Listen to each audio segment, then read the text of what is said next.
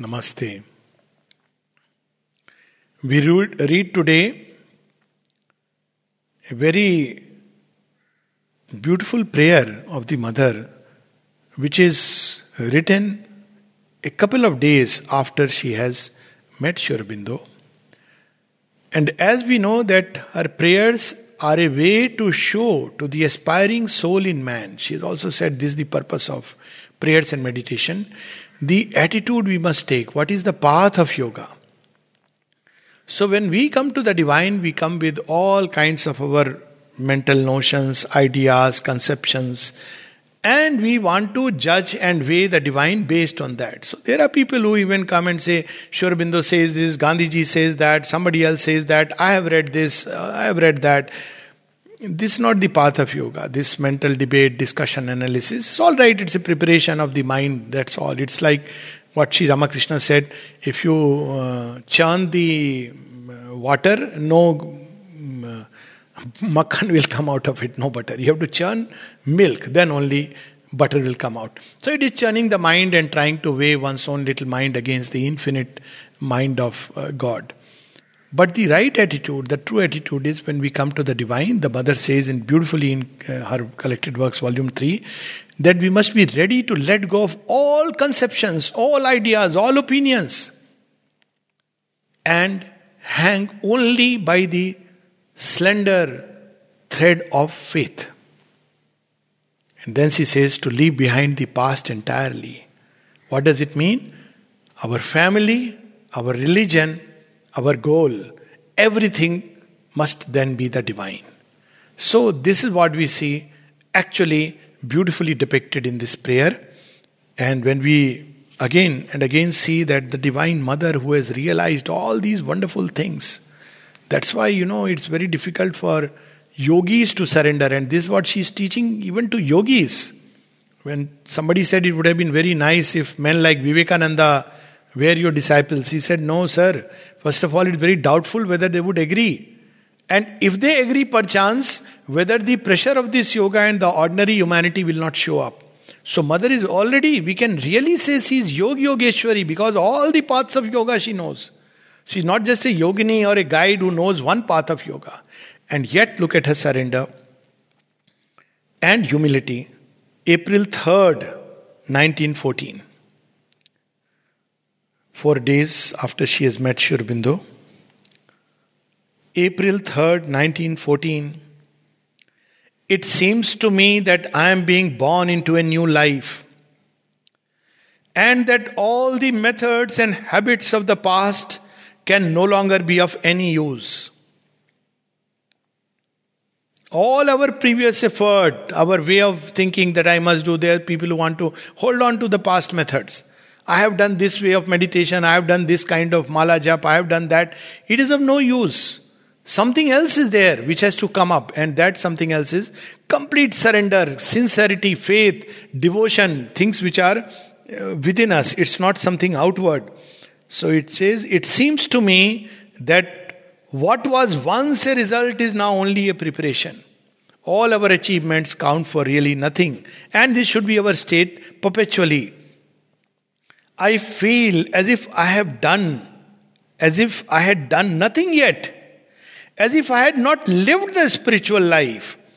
As if I was only entering upon the way which leads to it. It seems to me that I know nothing. That I am incapable of formulating anything. That all experience is yet to commence.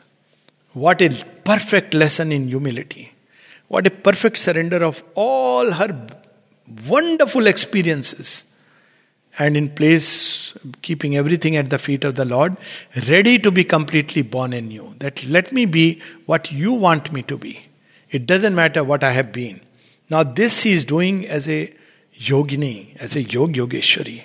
And we are so hesitant to renounce even our intellectual ideas, viewpoints, thoughts, opinions, our degrees, our prestige, our honor, our visiting card, which counts for nothing. And even that we are not ready to leave. Now here is a lesson the mother is giving us. A beautiful lesson. It is as if I was stripped of all my past.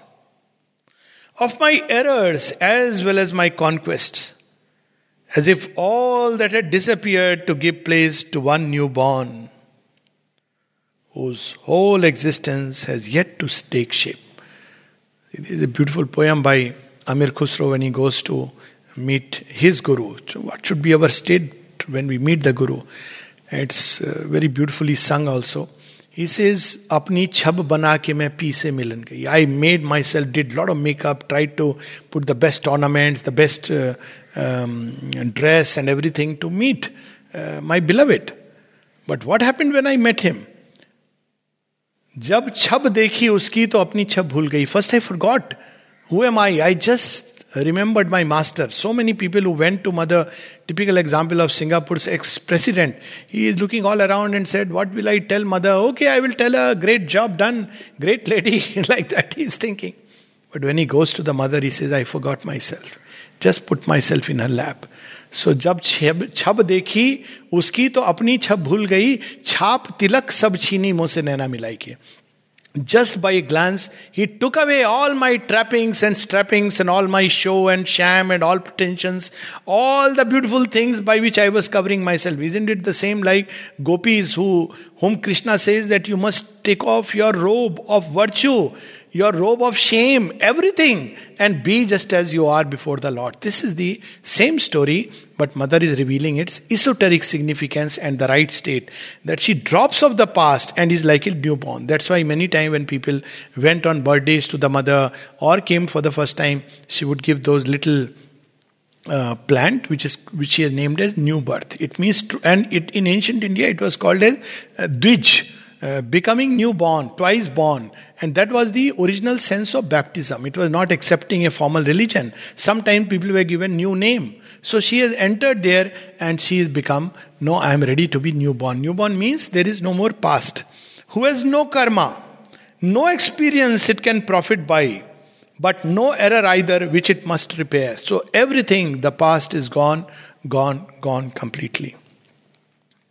My head is empty of all knowledge and all certitude, but also of all vain thought. So the vice and the virtue, the bad, the good, the illusion of knowledge, the certitudes, premature certitude, they are all gone.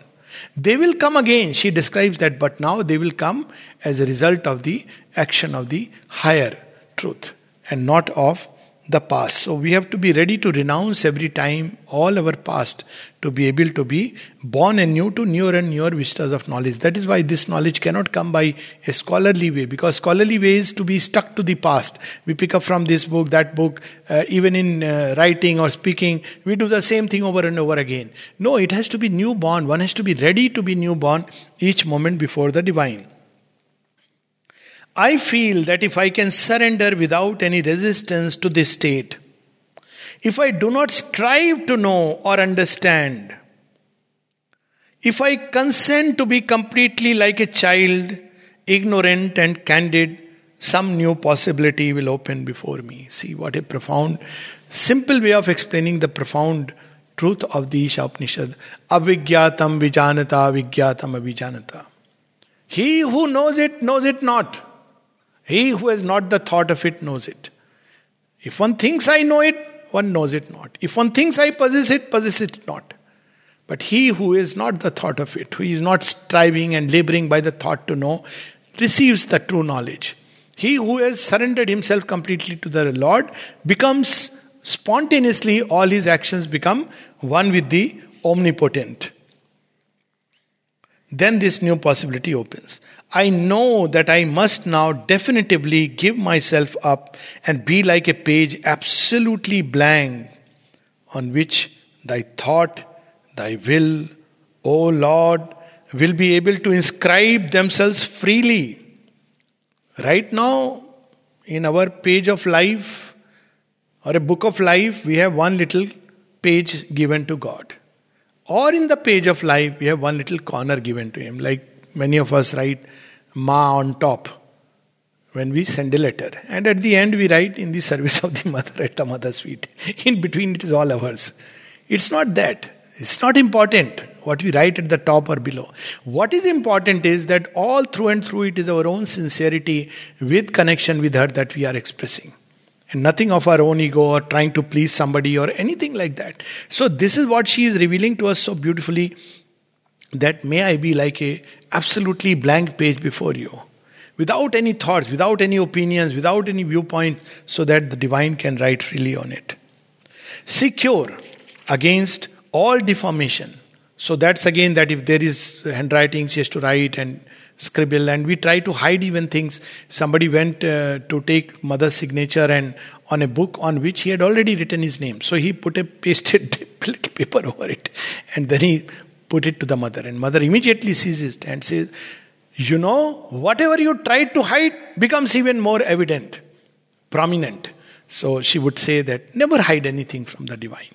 So this is what she says, that may I be like a blank page, nothing of my mind should deform by its own ideas and viewpoints. And when she discovers this, now somebody would say, oh, I have become like stupid. There was this famous instance of Alexandra David Neal, who asked, sometimes when my mind goes blank, I think I'm becoming stupid. And Sri Aurobindo semi-humorously replied to her, he said, yes, there is a state when one doesn't know whether one is becoming intelligently stupid or stupidly intelligent. This was his way of, the Isha Upanishads thing. We don't know whether she understood and how much she understood. But it's a state in which all knowledge is offered. I know nothing. I can do nothing. I am nothing, as she says in one of the prayers.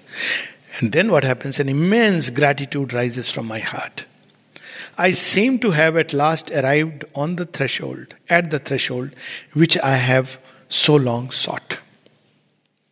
And she describes this experience that she had constructed a very high system based on her experiences. See, the entire cosmic tradition was like that. She used to write very high, profound philosophical system, and everything smashed. When she sat at Sri Aurobindo's feet, all of that just went away immediately, and a vast silence filled her being. Grant, O Lord, that I may be pure enough. So what is purity? It is nothing to do with moral purity, our conceptions of purity, but something much higher. Purity is to be always under the divine influence. Impersonal enough, which means no more preferences. Animated enough, full of enthusiasm and joy. Animated enough with thy divine love to be able to cross it definitively. So it is only the divine love, it is that state of being completely under the divine influence and a vast impersonality that allows us to cross into that home of truth, which is also the home of love. As somebody says, that this is the house of love and not the house of your aunt. You have to cut off your head and keep it outside, then only you can enter. So normally we of course open our slippers and enter, which is like for the moment subconscious is kept outside. But we wear it as soon as we go. But we have to also go with that state that our head must bow, meaning thereby, this I surrender to you. Somebody asked Sri Ramakrishna, that is it true that when we take a bath in Ganges, all our sins get purified? He said, yes. He said, but I don't see it. He said, naturally, because people open their clothes outside before taking a dip, then they walk into the Ganges. When they come back, they wear the same clothes. Meaning thereby, we start taking up the same old nature, the same old habits, instead of really allowing ourselves to be changed. So that purification is very momentary. We go to the Samadhi, we go to Sri Aurobindo's room, very momentarily we forget ourselves. When we come back, we don't want to change our nature, we want to lead our life just as it is. That doesn't help. That is crass insincerity. Once we take a dip in the Ganges, our whole effort should be no more of these clothes. And the mother says that this is the reversal of consciousness. Instead of rubbing the stains one by one, she says a great mystic once said, you have to change the entire dress. Now this is what, that Chadarya, Joki Tyon Dhardini, also that Inayat Khan, this in all likelihood Inayat Khan whom she had met in France, he's the one who must have said, he said, I know a Sufi mystic who said, instead of washing the stains one by one has to completely change the entire dress. So whatever he may have meant by it is something different, but she took it like that yes, the entire dress must go away and a new dress must come. So this is the symbol of Shri Krishna taking away all the clothes of the gopis and then giving it from him, which is very different, that now they are no more your clothes. I am giving to you, and therefore these clothes which Shri Krishna now gives the to the gopi, become relics. They carry his stamp, his fragrance, his love, and they become something very special. Oh, to belong to thee without any darkness of restriction. So this is the state we must aspire for, to become entirely belong to the divine. We read it again, April 3rd, 1914. It seems to me that I am being born into a new life, and that all the methods and habits of the past can no longer be of any use. It seems to me that what was once a result is now only a preparation. I feel as if I had done nothing yet, as if I had not lived the spiritual life, as if I was only entering upon the way which leads to it. It seems to me that I know nothing, that I am incapable of formulating anything, that all experience is yet to commence. It is as if I was stripped of all my past, of my errors, as well as my conquests, as if all that had disappeared to give place to one newborn, whose whole existence has yet to take shape, who has no karma, no experience it can profit by, but no error either which it must repair.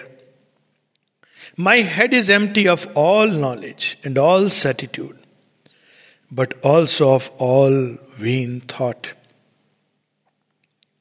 I feel that if I can surrender without any resistance to this state, if I do not strive to know or understand, if I consent to be completely like a child, ignorant and candid, some new possibility will open before me.